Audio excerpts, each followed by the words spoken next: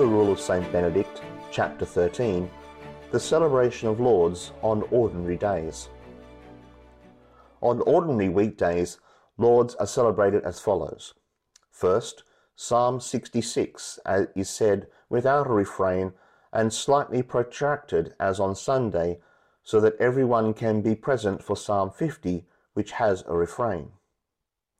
Next, according to custom, 2 more psalms are said in the following order. On Monday, Psalms 5 and 35. On Tuesday, Psalms 42 and 56. On Wednesday, Psalms 63 and 64. On Thursday, Psalms 87 and 89. On Friday, Psalms 75 and 91.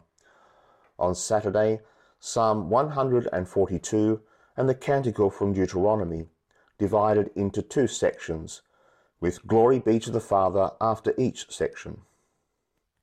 On other days, however, a canticle from the prophets is said, according to the practice of the Roman Church. Next follow Psalms 148 through 150, a reading from the Apostle recited by heart, a responsory, an Ambrosian hymn, a versicle, the Gospel canticle, the litany, and the conclusion.